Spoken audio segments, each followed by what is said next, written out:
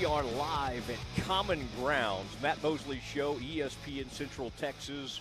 Getting Halloween weekend. They're doing all sorts of cool things. The treasure hunt is a way, and you can go to the family. Boy, the Batsons have all these great businesses. Common Grounds, Waco, in Woodway, Milo All Day, One Day Bar, Heritage Creamery, and Fabled. You can go to all those places and bring up this treasure hunt and get registered for a $200 gift card. You have to be there, though, to register. So, Kurtis Quillin, a man who I love having Kurtis out to Common Grounds, but tonight he could not swing it. Now, Kurtis, I'm excited to tell you that your old pal, Steven Simcox, is on the mic, okay? He's seated where you normally would be during the Quillin deal. So say hi to Steven Simcox, formerly of the ESPN broadcasting team, now with some kind of huge mortgage business. Say hello to him, Kurtis. Smartest man in broadcasting, the man who went to go make real money, Steven Simcox. What's good, my brother? Kurtis, good to hear from you, man. I'm excited about this. That's right. Aaron's going to be asking soon, about the mortgage business. Going to kind of look into that. All right, Kurtis, let's get right to it, buddy. This is I love it when we hit the ground running with some game of the week. Now we have sometimes off air, the young Simcox would challenge you on some of your game of the week choices. You know, he was very. It's not true. He was very critical of some of these. No, he was usually supportive. Give me the game of the week. Where are you? And don't do one of those Quillin things where you name every game. Let's stick with one to start with. What is your vote? What's the game of the week, and why did you choose it? We went with Gatesville-Connolly because, well, I'd be remiss to say that it's not the strongest week on the schedule this season. I don't think that that's necessarily a secret. And so of the choices we had, Gatesville-Connolly was the most compelling when you look at all the storylines that are involved in the game. Gatesville makes the playoffs last year, ending a skid that dates back to 2017. And then 2 days before the game, they're forced to close the school district because COVID is is spreading throughout Gatesville ISD too greatly. And so they need to shut the school district down and let everybody get healthy. And so there goes the playoff game. Connolly has the late coaching change. These two are playing for playoff seeding tonight. The loser of this game probably gets Carthage in 2 weeks instead of in round 3 or 4. And so this is an awesome game when you look at the storylines. And then it's probably the most interesting game that has playoff seeding implications in the area. And I think that the one that came in second on that kind of front is probably flying under the radar, but it's one that we'll feature in our show tonight as well. Kurtis, I know this is an important game for playoff seeding, but how much of an impact did the fact that I've heard a rumor Fresh Donuts might be making an appearance in the Gatesville press box again this week? Was that something that you considered when making this decision? I almost sent Matt Lively to have anchor duties whenever I saw that coming through on Twitter so that I could go and take part in this, because that is something that I have wanted to take part in. I missed out on it my first year whenever our game of the week was – every time that our game of the week has been at Gatesville, I was always there my first 3 years. And now I'm missing out on Fresh Donuts. And, y'all, I'm not going to lie. Matt Lively almost anchored this show tonight alongside Nikki Latarula because I wanted some Fresh Donuts. Where do these Fresh Donuts come from?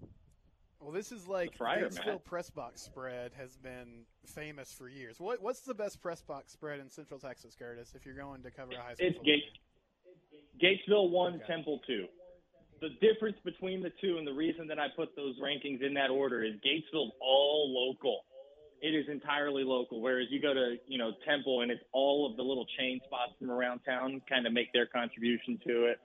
Neither one is bad, but I prefer the local shops. And Gatesville is, to me, an underrated food town in Central Texas, and I think that their press box is the one of the best examples of that.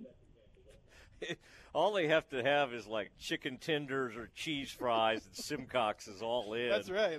That's my kind of spread. That's really all he's after. Whatever Chicken Express or what's that guy you used to mention? That's all why the he time? always covered games in China Bush's. Spring. They've always got Raising Cane's there. Bush's Chicken. There's some guy that Steven knew. Stevie Flores. And he yeah. constantly brought him up thinking he was going to get free chicken. Oh, my goodness. Kurtis Quillin joining us, Channel 6. And, Kurtis, give us a couple more. There's a game I've got my eye on, and it's Grandview's involved in that thing, and I think West. And I've just that game's kind of grabbing my attention. Is that anywhere on your radar? It's on our radar. It's absolutely on our radar.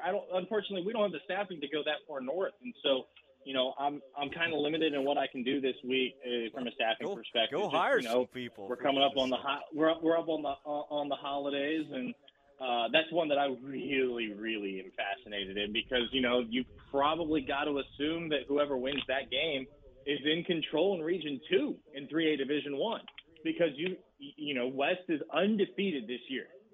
8-0 coming into tonight.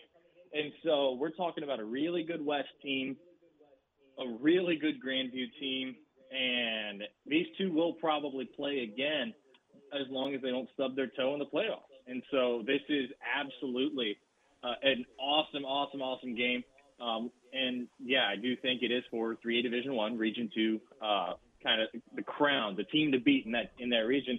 The one that I was referencing earlier as being under the radar of all the playoff implication games in Central Texas, guys, could I interest you in Troy and Rockdale for the final playoff spot in District 11 3A Division 1? Because this is a Troy team that, I'm not breaking any news here, they struggled this year, but they beat the right people. Their 2 wins, both in district, have put them in position to get into the playoffs because Rockdale also has 2 district wins. And although Troy is done after this week, Rockdale's not.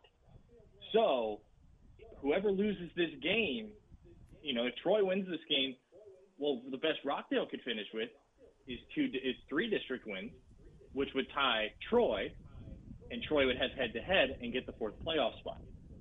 So this is a fascinating matchup to me. 2 teams that we had opposite ends, expectations on the opposite ends of the spectrum from one another that are battling it out in a game that really was not on my radar until a week ago, whenever we saw the results from their games last week. And so that's probably going to be one of the more interesting games, and I think one of the more passionate games in the area. Then, of course, you've got Thorndale playing for a district title tonight, Temple playing for a district title, Heights playing for the number 1 seed in Division 1. And keep in mind, with Snapshot Day today, there is a chance that we see 3 of the 4 high schools in Killeen drop to 5A next year with the opening of Chaparral High School. So what's that momentum going to look like from tonight? There is a chance. You look at the enrollment numbers. Killeen is projected in the UIL snapshot as the biggest school in Killeen ISD, if my memory serves me correctly. So Killeen probably will stay 6A. What's going to happen with Ellison? Ellison's the largest school in District 12 6A going into the year. That's another good big one between the Eagles and Bryan. And, if you look past the end of this season, tonight will tell us a lot in Killeen ISD of what to expect from these programs next year when inevitably we wind up opening a new school and seeing a couple of them drop to 5A. What was the most interesting thing from Snapshot Day is getting kind of a look at those enrollment numbers around the area, Kurtis? Stephen, 2 years ago, I remember just getting every number that I could. But this year, when I was looking at the situation, there were really only 3 districts that I was interested in. And one of them I haven't heard back from. One of them the other one doesn't have their numbers ready yet, and they do have a week to get those turned in. But the thing I was most interested in was Killeen ISD. What was going to happen with Chaparral? What was going to happen with Shoemaker, Harker Heights, and Ellison, the 3 schools whose student bodies were getting directly pulled from to open Chaparral High School? That was the thing I was most interested in. I think I'm just curious to see, Belton was the one that didn't have its numbers ready whenever I reached out, and that was the next one. partly because I'm a Belton ISD taxpayer. I live in the Lake Belton zone. And the other part of that was that, I want to see just how low Belton's number goes. Are the Tigers going to be 6A still next year, or are they going to drop to 5A with more of their student body getting pulled from South Belton to Lake Belton?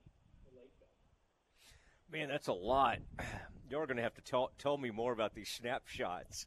I do remember my senior year, we got moved up to 4A at Kaufman, and it ruined my entire athletic career. I mean, other than my lack of vertical leap. But, all right, well, we've run out of time, Kurtis. I kind of wanted to get that Baylor, Texas, that's about a 2.5-point spread. Give me real quick, who do you like in this one? And please say Baylor. Matt, I'm going to break your heart. The last time a running back is dynamic, as Bijan Robinson came to Waco, he ran for 190 yards and 2 scores. The last time they played a really good running back was Jalen Warren at Oklahoma State, and he ran the ball 26 times for 30-some yards and a couple of scores. Bijan Robinson is, to me, the best running back in college football, and Baylor's defense is going to have to deal with some wrinkles from one of the best offensive minds in college football. I like Texas to win straight up simply because of Bijan Robinson and what Steve Sarkisian's able to do with him. All right, our connection is messing up. We're going to have to go, Kurtis. Hope you enjoyed your last segment, Kurtis. That's, yeah. Nikki's going to be on with us next week. So, all right. Kurtis, have a good one, buddy. I appreciate you guys. There he goes. Bye, Kurtis.